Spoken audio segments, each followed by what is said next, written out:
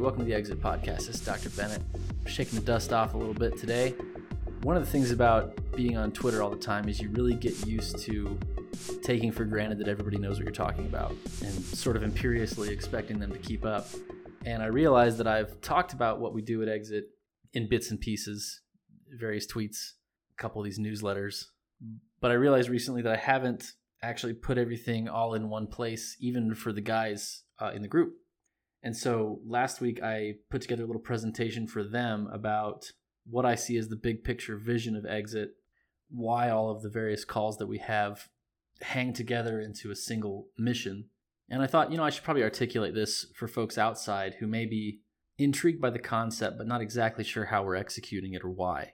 I think most folks understand that it has something to do with cancel culture, so to speak. But really, people getting fired from their jobs for things they say on Twitter is a tiny component of this much bigger problem, which is that Western culture is failing at its most basic task, which is the formation of healthy families.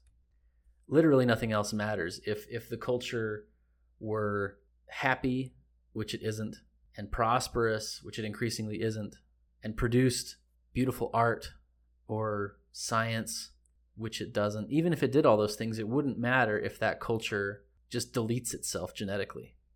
All over the world, embrace of Western culture is basically associated with demographic catastrophe.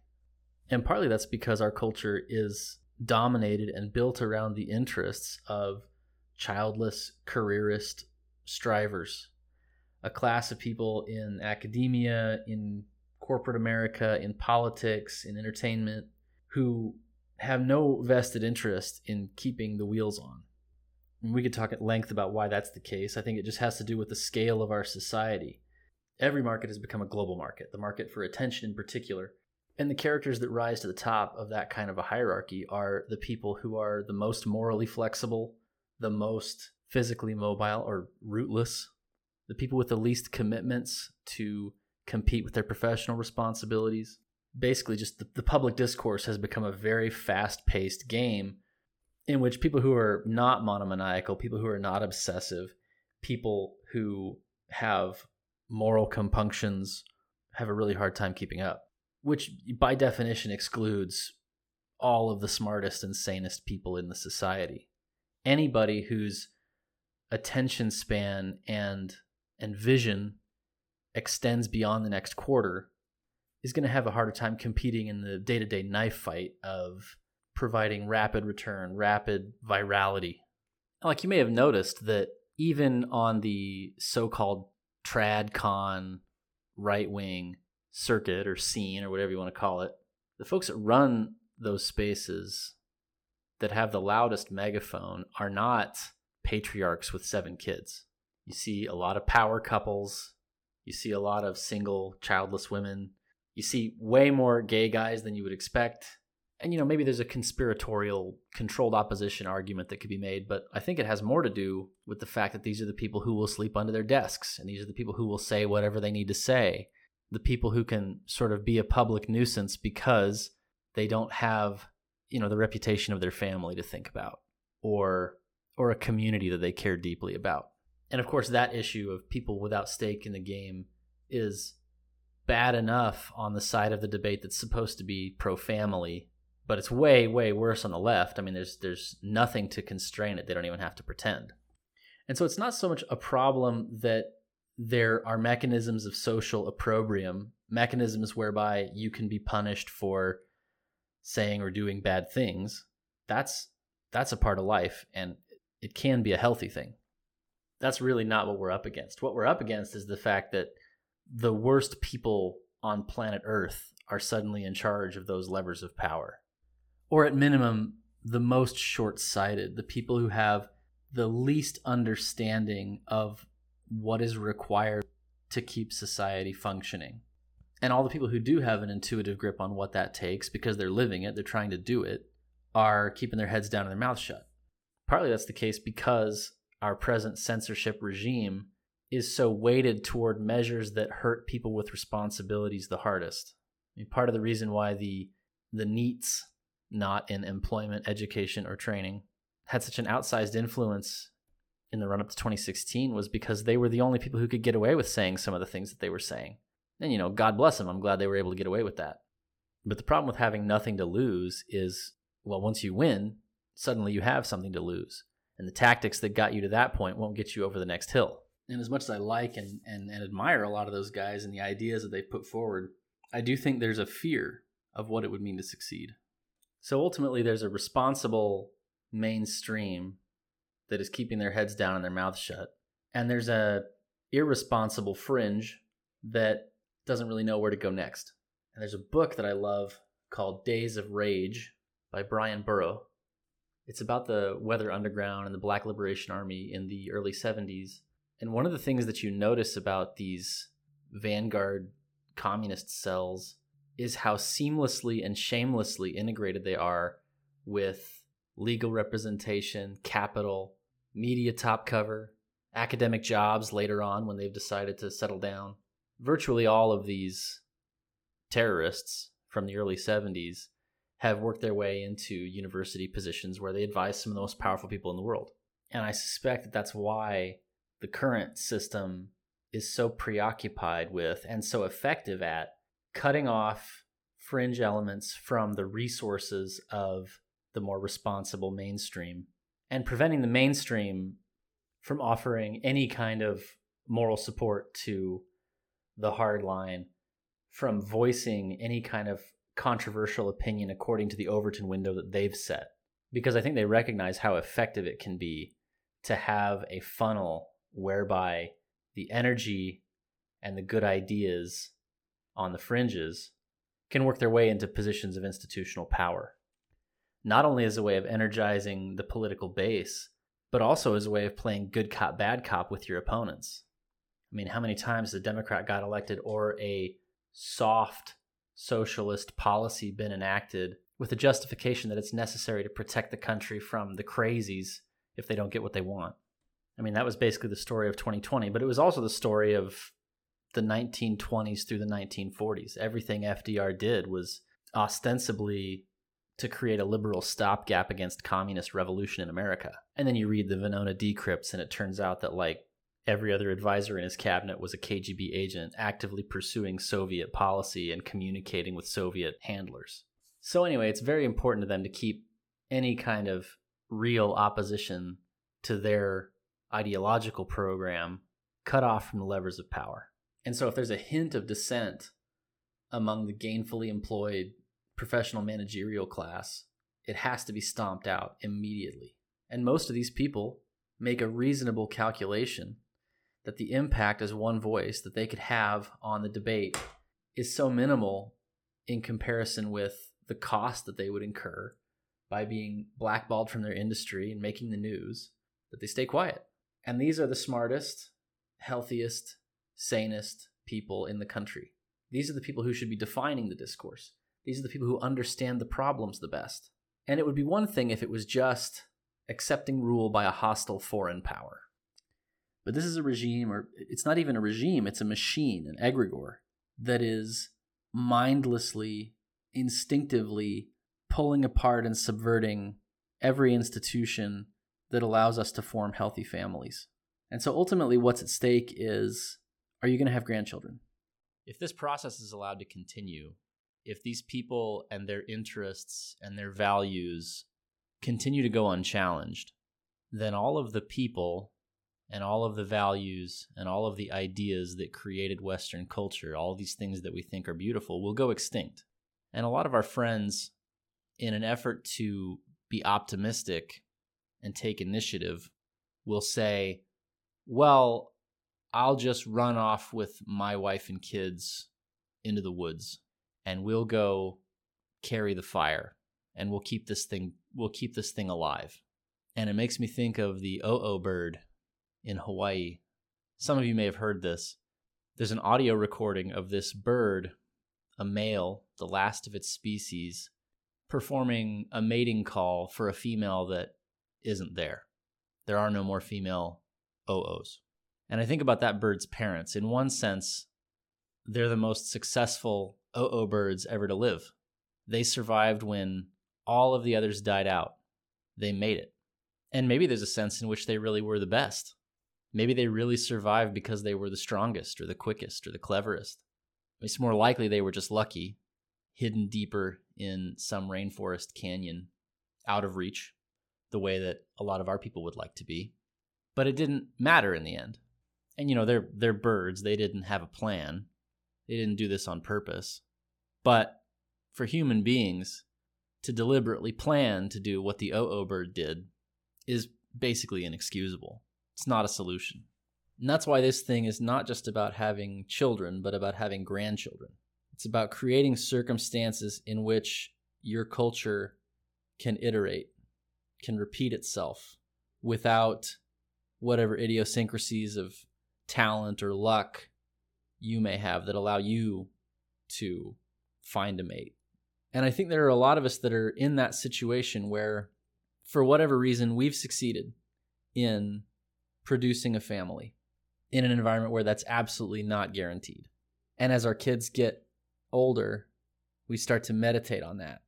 And we think, do I believe so hard in the superiority of my phenotype that that's why I was able to succeed when so many around me have failed, such that I'm totally confident that superiority will be passed down to my children. And therefore, because I reproduced, our line is fated to survive. That's not obvious to me.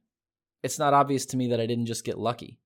And I don't want my kids to grow up in a world where they have to be as lucky as I have been, or else they don't get to partake in the most basic of human experiences, to have the love of a woman, to have children. So yeah, this is not about cancel culture, and it's not about ducking out into the woods. This is about building the sovereignty and creating the space such that we can take back the culture and turn it into something that our children can survive in. But that does involve exit, and I'll explain what I mean by that. There's a concept in political economy that if you're a member of a community or an organization and you detect a problem, you have two powers that you can exercise in order to affect change. One is voice, and the other is exit. Now, the power of voice is what you grow up hearing about with respect to citizens being involved in politics. That's writing your congressman, that's voting, that's protesting. In a business context, that can be talking to your boss, talking to HR. As a customer, that's submitting a customer complaint, proposing a new idea. And basically, where voice is effective, everyone would prefer voice because voice is constructive. Voice is high resolution. You learn a lot. You can learn a lot from feedback if you want to. And all the institution can learn from exit is that people aren't happy. So when you start losing customers or employees, or when people start lashing together rafts out of tires to escape Cuba, you may have some theories about what is causing that, about what problem is generating that discontent, but they're really just theories. Basically, exit is an indication that the mechanisms of voice have failed, that the people who make the decisions are either unable or unwilling to receive feedback, or there's just an irreconcilable conflict between the discontented people and the people in power. So there's a sense in which that's pessimistic, right? It means that there's been a failure. But you hear so many people discuss the mechanisms of voice failing as if that forecloses all change, that there's nothing we can do. Well, they'll just rig the election, or they'll make whatever laws they want, or the Soros DA won't prosecute the criminals, whatever the institutional failure of the day is. But the optimism of exit is that there are still all kinds of actions you can take to affect change. And the beauty of it is that in making the situation better for yourself, you can often make things better for the entire system. Probably the most straightforward way to articulate that is the labor strike. Now, when factory employees are preparing to strike, they are gathering financial resources. They are coordinating together, in one sense, to prepare to quit their jobs, right? They have to prepare not only for a temporary loss of income, but they have to prepare for the risk that the employer will be able to call their bluff and replace them. So in order to successfully prosecute a labor strike, the union members need three things. They need to be coordinated. It doesn't make a difference if you just quit your job by yourself. One employee is easily replaceable. Number two, they need to be prepared to survive the period of exit. They need to have whatever runway, whatever provisions they need to hold out and make sure that it hurts the employer more than it hurts them. And number three, they need credible and desirable alternatives in the event that the employer does cut them off and replace them. They can't afford to be bluffing. And there's a really stupid take on this concept that floats around on right-wing Twitter, which is that exit is somehow an alternative to retaking the institutions. And the fact is, if you're an auto worker, exit is not an alternative to gaining power in those institutions. It's the only means by which you can gain power in those institutions. Being willing and able to exit is a prerequisite. You know, factory work is maybe a little rarefied for my audience. Let's put this in terms that are a little closer to home. The project manager at Amazon, he's making a comfortable salary. Is anyone going to seriously make a case that by staying in that job, he's holding on to some kind of institutional power, and that if he were to surrender that job, he'd be abandoning some tactically significant position? The only power that that person derives from that position is his salary. He has absolutely not a prayer of moving the needle on any of the institutional cultural problems that we would be frustrated with Amazon about. And you saw that with the vaccine mandates. August and September 2021 were consecutive record-breaking months for employee turnover in the United States. And almost immediately thereafter, the corporate vaccine mandate regime collapsed. And they didn't have to say like, oh, we're going to go live in a no-vax commune and we're going to build entirely separate institutions for ourselves such that we never have to get vaccinated. No, they just said, I'm going to find a job where I don't have to do this. And as it turns out, if enough people do that, the institution has to make some hard decisions about how much it's willing to bleed for this thing. Now, that's not get woke, go broke, right? Obviously, the levers of power are rigged such that it's not as simple as a boycott or even a general strike. Now, obviously, in theory, if let's say every Trump voter quit their jobs at every Fortune 500 company, things would change in this country immediately. They would. The reason that doesn't happen is the lack of those three resources that we described earlier that make a strike possible. There's no coordination, there's no survivable runway, and there are no credible alternatives. Let's say you're an automotive engineer. We have actually a lot of automotive engineers at Exit. And you say, well, I'm going to take my knowledge of internal combustion engines and I'm going to go take that to the anti-woke car company. It's even funnier if you imagine it being the defense industry or the tech industry or any of these other remunerative, important sectors of the economy. There is no anti-woke car company. There is no anti-woke tech company. There is no anti-woke defense contractor for sure. The marketplace of ideas is not supplying anti-woke Fortune 500 companies for some reason. So let's talk for a second about how that happened. How is it possible that every single major corporation in the United States and in the West is so far to the left culturally of virtually every American employee and every American consumer? How did the market, or even if it's an artificial outcome, how does it survive market forces like that? We're clearly dealing with a cartel, an ideological cartel, that is able to constrain the behavior of both its employees and its consumers in the face of seemingly pretty significant headwinds. I mean, I've had conversations with some very, very bright people who have a clear revealed preference to work at an anti-woke or non-woke corporation.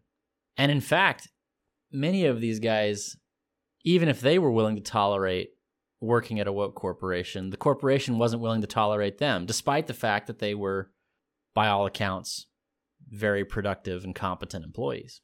And it seems like there's an arbitrage opportunity there, right? Like, if you were to found a non-woke or anti-woke tech company, for instance, you'd probably be able to attract some talent that is disgusted by what's happening at Facebook and Google and Microsoft and Amazon, who would probably be willing to work for less just to not have to deal with all that. And given how simple and cost neutral or even cost positive changes like that would be, this ideological cartel seems unbreakable. There are no defectors. Nobody's breaking ranks. That should make us stop and think. Why isn't that happening? Well, you can get an idea if you look at this lawsuit that Tesla faced back in 2021. A court in San Francisco awarded a guy $137 million because he reported that at Tesla, some people used racial slurs and allegedly drew racist graffiti on the stalls in the bathrooms. Now, it turns out upon investigation that most of the people saying the N-word were African-American employees of Tesla, and it's not obvious that the person who sued was targeted in particular for racist abuse.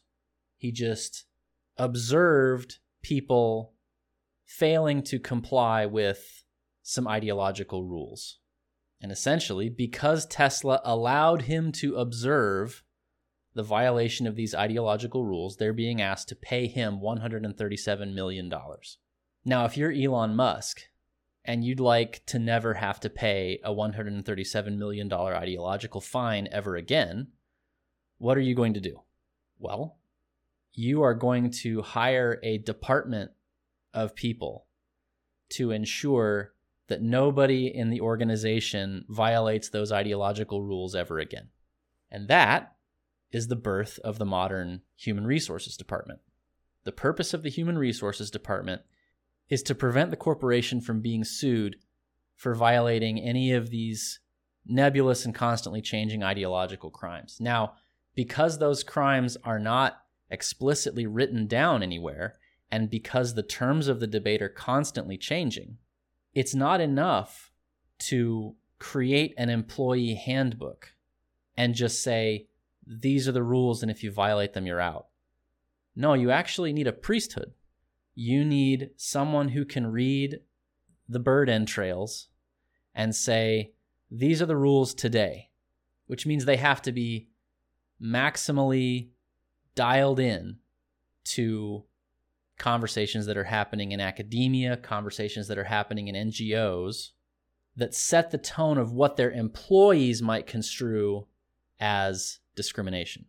So human resources, by definition, has to be not only woke, it's their job to be maximally woke.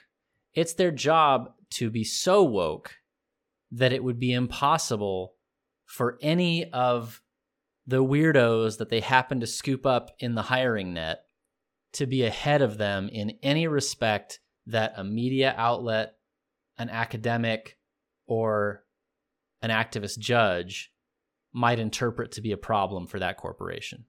Now, you can see the genius in this. There are no secret police to kick in your door for criticizing this power structure.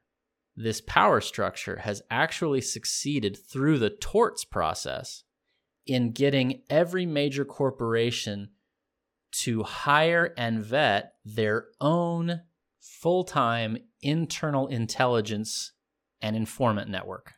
So essentially, it's a state-sponsored cartel. That's why it doesn't collapse on its own due to just market pressures. But that doesn't mean it's indestructible. It just means that the ceiling to inspire defectors is higher. The required activation energy to initiate that process is higher. But we can imagine how that would look. And it's in some ways the same process in reverse. Instead of getting the corporations to perform the ideological enforcement on behalf of the security state, you create a crisis so deep for them that they actually begin to push back in their own interest, but essentially on your behalf against the security state. It is actually still the case that these are profit-seeking corporations. Those profit incentives are not being ignored, they're being manipulated. When a company faces a regulatory burden that incentivizes it to act in ways that would otherwise be unprofitable, they haven't stopped being a profit-seeking entity. What they are doing is seeking profit according to the new calculus imposed by the regulation. And what's beautiful about these faceless, soulless corporate egregores is that they are incapable of actual solidarity. There is no morale, there is no human entity to say, no, we're going to hold the line, we're going to be brave, we're going to stand up to this. That weakness in these institutions can be exploited by us just as it can by our enemies. But conversely, that means there is no human being to talk to.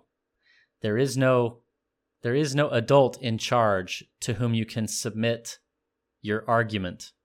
The Russians are dealing with that in Ukraine right now. There is no sovereign human being with whom to negotiate over NATO expansion. This is something that's being executed by these decentralized incentive gradients of just various fiefdoms in the security state instinctively expanding and consuming. In other words, voice is out of the question, hence exit. And I know I've already said this, but I just want to emphasize it. It is exactly not about hiding out and eating roots and berries in the woods. It is about building desirable alternatives such that you are able to negotiate on more equal footing with the power structures that are coercing you. Exit is not the end, exit is the means. You may strike because you hate your job, but you don't strike in order to quit your job. You strike in order to force a negotiation such that you can do your job under better terms. And this is pre-modern, by the way. Peasant rebellions, aristocratic rebellions, even in the cases where they don't lead to an actual upending and replacement of the existing power structure, they very often lead to a renegotiation that is settled on different terms than existed before the rebellion. Now, whether those are favorable or unfavorable terms depends on how successful the rebellion is. And there's a sense in which exit can secure more sovereignty for you before those negotiations are settled, or even if they're never settled. The metaphor that I like to use is Sherwood Forest. Robin Hood and his merry men aren't going to dethrone Prince John, but the fact that they have found a location and a community where they are illegible to the hostile authorities enables them substantial freedom and also just the joy of kind of pantsing the authorities at every opportunity. I mean, that's essentially the running theme of the Robin Hood myth, is just that they get to clown on them anytime they want to with impunity. So it's like, yes, best case, we take back our country in total from our enemies. But we could also renegotiate the terms by which we're ruled by these people. And failing that, we could make ourselves illegible such that even if they have all this power and even if they hate us, they have a lot harder time touching us. And what's great about that is the tactics required to achieve all of those objectives, at least at this stage of the game, are identical. So you don't have to settle in your mind which of those is attainable. All right, so enough about why. Let's talk about how. How can we create a critical mass of like-minded people who are organized, who can survive the coercion methods that will be deployed against them if they defy the security state, and who have credible alternatives such that if the worst comes to the worst, they actually can move on from these dependencies without social and financial ruin. Now, obviously, what it takes to get there depends on to what extent you're actually planning to defy the security state, right? If you want to be Julian Assange, you've got to make different provisions for yourself than if you want to say no to a medical procedure or say things that you'd like to say on Twitter. Even then, it depends. What kind of things would you like to say on Twitter? And that too feeds into the organization question, right? Because I don't actually have a lot in common with a guy who feels tyrannized by like child pornography laws. So it can't be that we're just organizing around free speech absolutism or against cancel culture. Number one, we can't be united by what we oppose, but also what you stand for makes a huge difference in whom you attract around yourself. So that's why this thing is so much bigger than cancel culture. It's ultimately about, do we get to have grandkids? That task bounds the question of exactly how much and what kind of sovereignty are we fighting for. You can't organize without that. That's the shape of the space that we need to carve out. So what's inside that space that we need to create? So far, it looks like alternatives to government schools, encouraging people to create single-income families, and making it financially possible for them to create single-income families. Providing our people with geographic mobility so that they can go to places where their kids will have a better life and a better peer group, better potential friends and rivals and mates. That's the thing that you can't provide for your kid as a parent. You can't provide them with their future husband or wife, except in this sense that you can expose them to wholesome people. So geographic mobility, also the resources to create more wholesome spaces, communities where our kids can find those things if they don't already exist. It's also about building a lifestyle that's exemplary for our children. Because ultimately, if we do succeed in having children and raising them according to our values, but they find nothing in us as adults that they want to replicate and emulate, then they will find those patterns elsewhere, and the effort will have been meaningless. And maybe related to that is the funding of culture production and supporting dissident thinkers. If these conversations can happen, if these cultural artifacts can be created, in other words, if the culture isn't left in the hands of people who have the lifestyle and the values to get their arts funded by the state and entertainment corporations, then we can create a culture that people are drawn to. It's not all about this repellent coercive force. There's also this compulsive force that we want, the ability to attract and compel and ultimately to move people. So that's why Exit is a fraternal organization. Obviously, we want to get women out of these coercive power structures as well as men. But the solution set to that problem with this orientation toward having grandchildren is quite a bit different for women than it is for men. That's also one reason why this is not a product or a service. It's a fraternity that's hand-chosen, one by one. You pay your dues, and you are invited to schedule a call with me to discuss your background, what value you could provide to the group, and also what you're looking for and you hope to accomplish with us. The purpose of that is to determine, first of all, that you're oriented toward the same problems that we are. There's not an ideological stress test here. Anyone who's oriented toward these fundamental goals, trying to attack the same problems we are, and probably the biggest thing that I look for in that call is a desire to contribute. I don't know what I did right in the beginning, but we attracted just an incredibly dedicated group of guys, dedicated to each other. I watch them just go to bat for each other every day. And so it's really important to me that that culture not be betrayed. It's maybe a larger point that I could make here about pro-social, agreeable, responsible people who are just tired of having that impulse betrayed. I really think that's a big driver of who comes into this. So ultimately, the goal is just to get these guys in a room, get them talking to each other, get them aware of each other's projects and working together. And right now, the way we attack that is through some topical calls. We bring the guys together to talk about entrepreneurship, to talk about preparedness, to talk about remote work and tech jobs and crypto, to talk about content creation, talk about fitness. And it's oriented around accountability so that you are there to set quantifiable, concrete goals that move the ball in that area of your life. So why those topics in particular? Well, basically, these are all dimensions of life that make us more independent, make us more sovereign. And I know there's this big debate about, how dumb it is to send right-wing guys into the trades. But if you've ever met an entrepreneur who runs a trade business, It's incredible the extent to which they run their mouths about politics in public. And it's fine for them because there really is not this strong public appetite to punish thought crime. That's completely made up. It's not real. Nobody cares what their landscaper or their plumber or their electrician thinks about Donald Trump. And the same is basically true of CPAs and digital marketers. It's not a function of being in the trades. It's a function of making your own money. So the purpose of the entrepreneurship call is to move guys in that direction. That can mean helping them develop a business model for a startup. It can also mean helping them negotiate a contract arrangement at work if they're a W-2. It can mean just negotiating for some more work from home time so they have a little more sovereignty over their day. It can mean developing side hustles, basically finding ways to decouple your economic security from the goodwill of a corporate employer. The tech call is very similar. It's just focused on a particular skill set.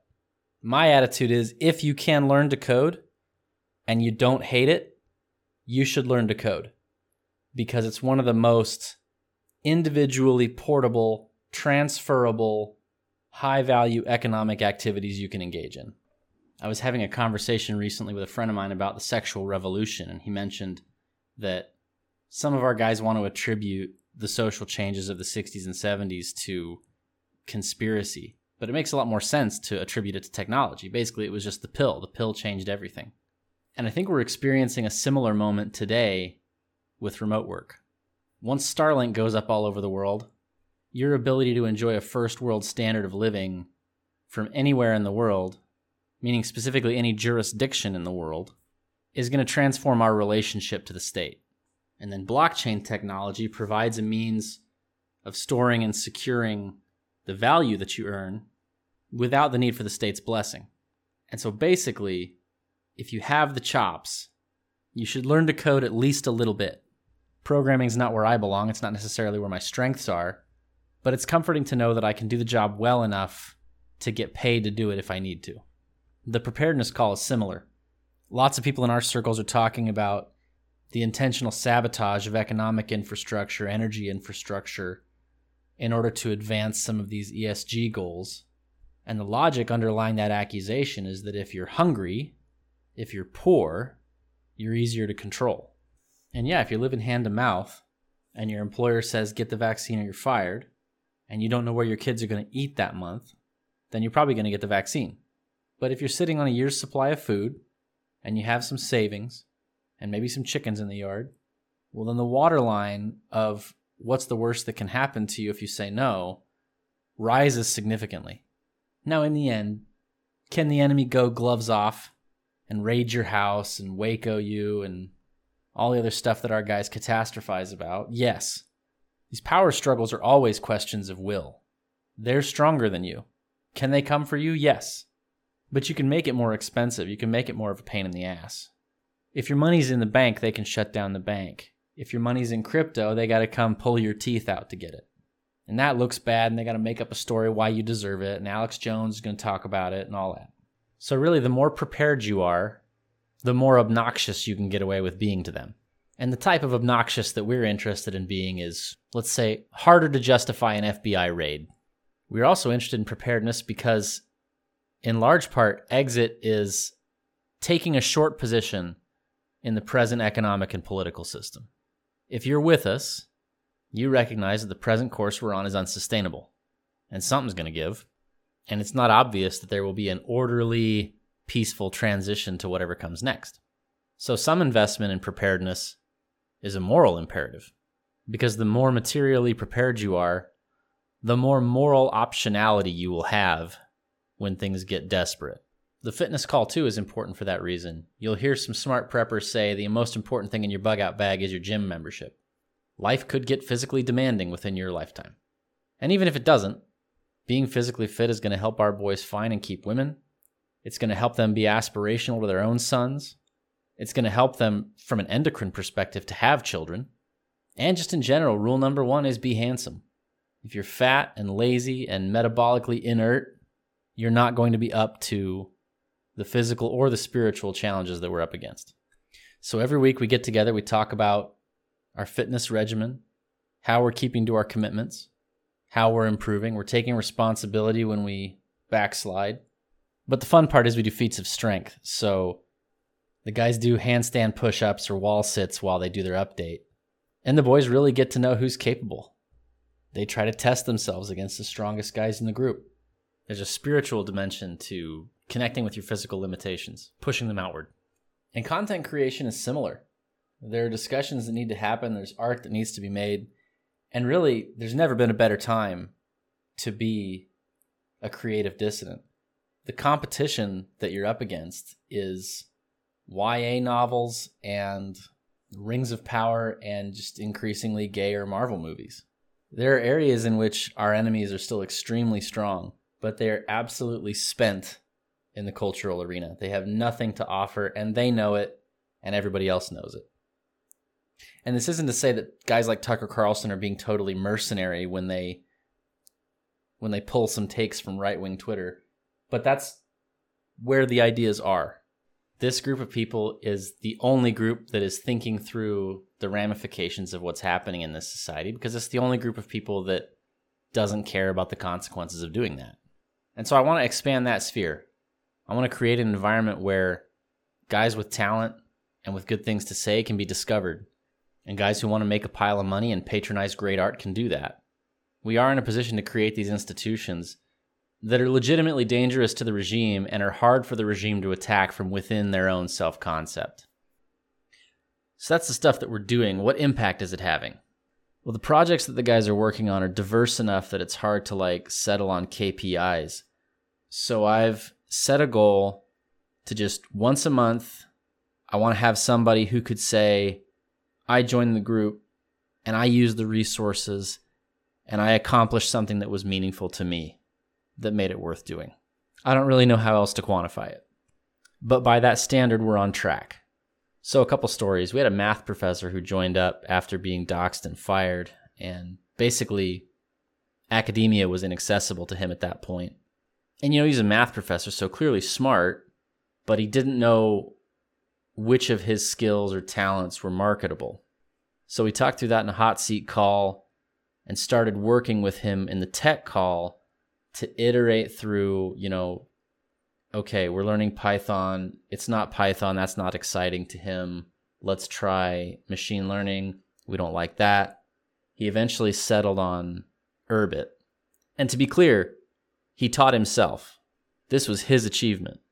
But the group was there to answer questions, to hold him accountable, to redirect. A huge part of what can happen on these calls is if you're alone and you're working on a project like this and you hit a dead end and it gets frustrating, it can be really easy to quit and just go back to whatever the status quo was before. But part of the beauty of taking accountability is you can actually examine why you didn't do what you said you were going to do. It's not just, oh, I'm a piece of shit, I'm lazy, I'm undisciplined, whatever. I don't really believe in that. I think these guys are smart, and so if they don't hit their markers, there's a reason. And so part of the conversation is, why is that not the thing? And with this guy, we worked through a couple things that weren't the thing. And anyway, long story short, he's making 3 times what he was making as a math professor. We had another guy who was set to be fired from his web developer job over the vax mandate. Sat him down in the hot seat, and basically a couple of guys in the group just said, we've run independent web design businesses. It's really easy to do. You can make a lot of money. You can make more money than you're currently making. And that was really all he needed. He set up his own LLC and he was off to the races. And in a couple of months, he was making 25% more than he was making at the corporate job. And this guy actually dipped back into corporate employment on a contract basis. So he had one major contract customer that made him a lot of his income, but he didn't have to get the vax, and he knows how to get income from other sources now. So again, it's not necessarily about one particular path or approach that you have to take. It's just about whatever makes you more independent. We had another guy who had already started his own SEO firm and was struggling with the top of his sales funnel. He was actually looking at going back to a W-2. And so we sat him down with some of our sales and marketing guys, And he didn't have to go back to the wage cage. He's on track to double his revenue this year. And actually, he's now become one of our strongest internal employers. He's got this constant appetite for copywriting help. So we send guys to him that are trying to learn that game. So you can see how the network becomes self-nourishing. As these guys succeed, they become resources that can help the other guys succeed. A couple of guys have put together teams to start businesses internally. One of the guys raised $125,000 for a film project. And then, some of the guys are just getting the courage to set up a chicken coop. There's a couple of the guys in the fitness call who've gotten into really good shape. And it's not like there's any secret magic protocol to the way that we do things. It's a very stealable business model. It's just getting guys together to encourage and advise each other. What we have that's not stealable is the caliber of guy that we found and the sense of purpose that they have around helping each other. And while the system isn't magic, it works. One of the reasons that I started this thing was that I observed the helplessness, not of the people who were being doxxed, but the people who wanted to help them. One of the guys was a lawyer. And I felt, man, I wish that I had a law job just lined up that I could hand this guy.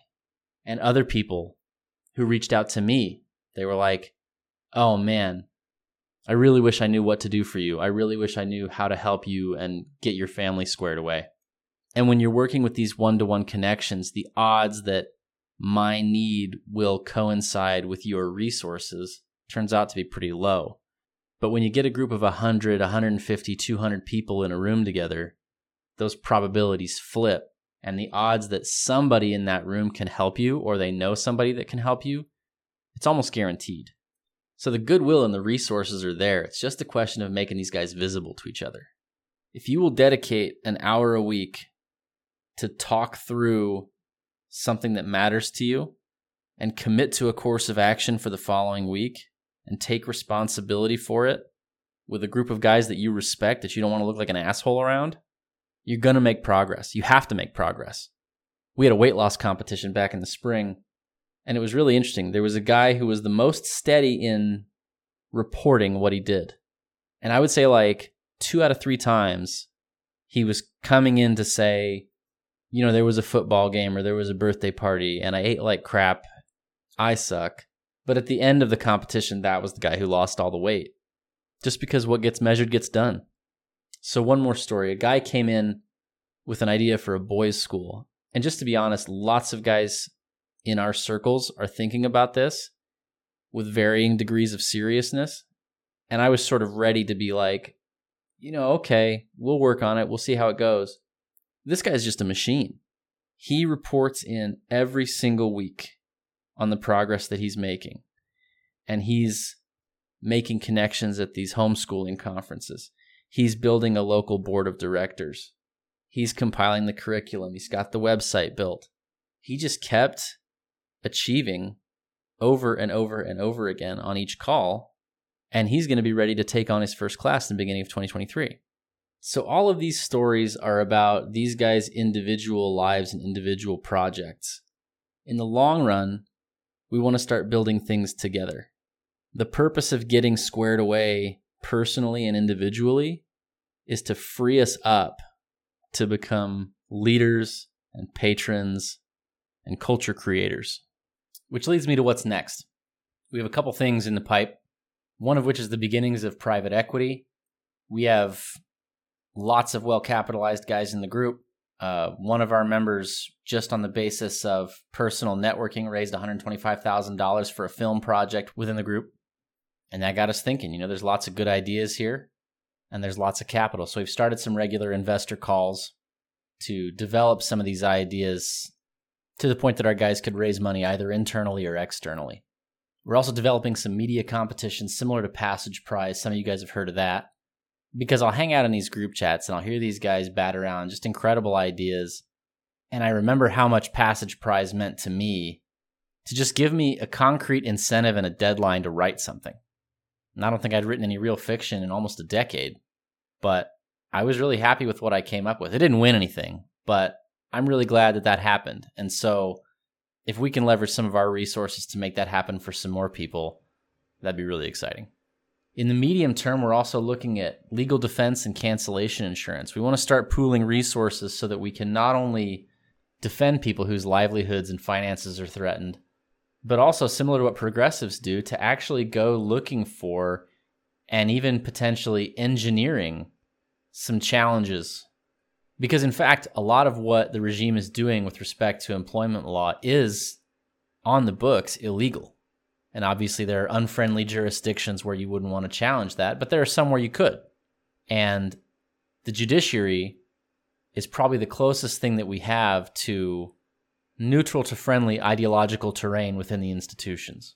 As far as cancellation insurance, we've got a small group of guys working on a project they're calling Pluribus that's intended to be the beginning of an insurance product to help people secure lines of income that might be cut off by being debanked, deplatformed, or losing a job. Obviously, there's network effects involved there, and it's a complicated problem to solve, but it's something that we think needs to be tackled. And in the long-run model, maybe 5 years out, is physical connection. We already fly out for meetups once a month, but at least as far as I'm concerned, I want my kids to grow up around these guys' kids. They have great families. I want my wife to be able to spend time with their wives. And I want us to be able to build beautiful physical things in the real world together. I say within 5 years because that'll be at the age where it's most important to me that my oldest daughter has good friends. And so it's personal and urgent to me that we make this happen, as I know it is for many of you. Several months after we got this thing started, a couple of the guys introduced me to a book called The Network State by Balaji Srinivasan.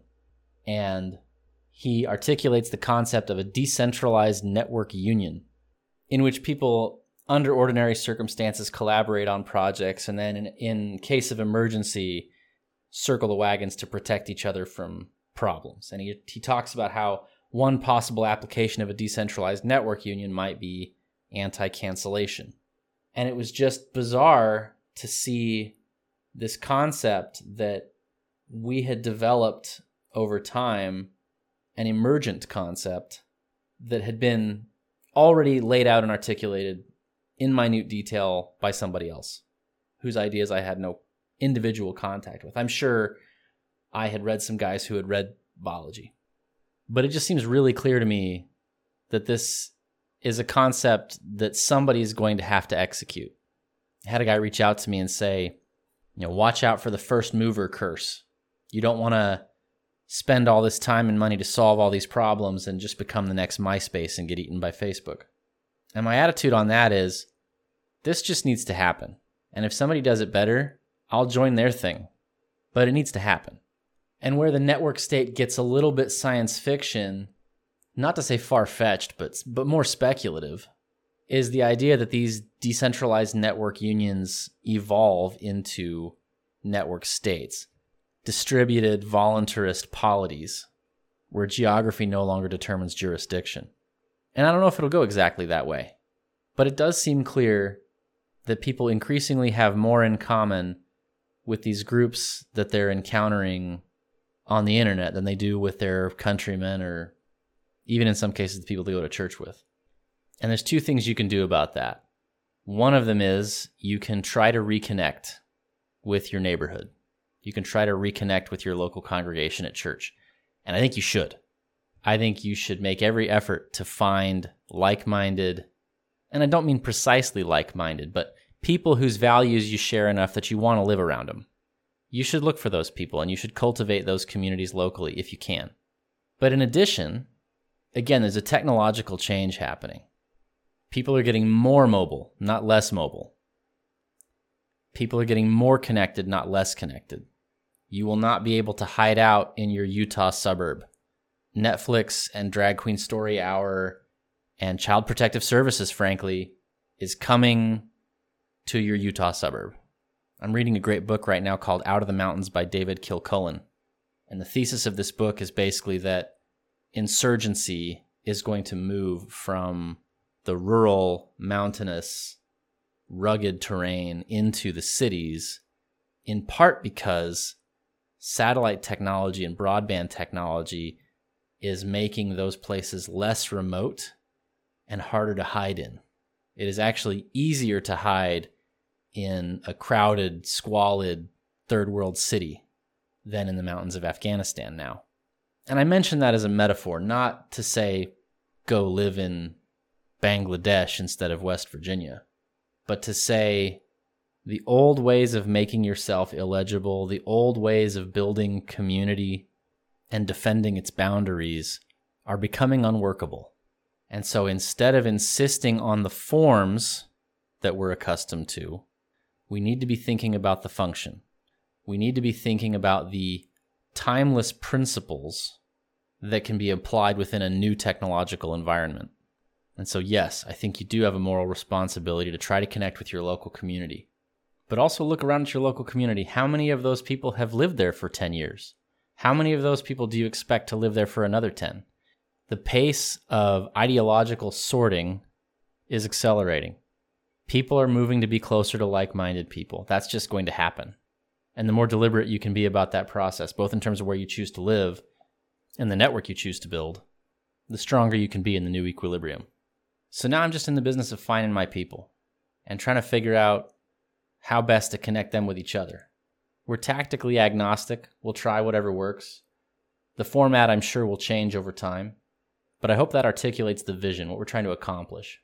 And if you want to learn more, you can DM me at extradeadjcb or at exit_org.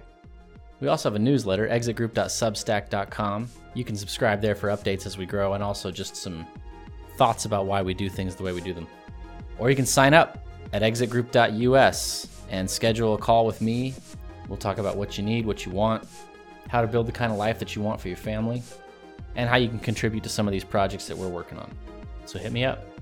Thanks for listening.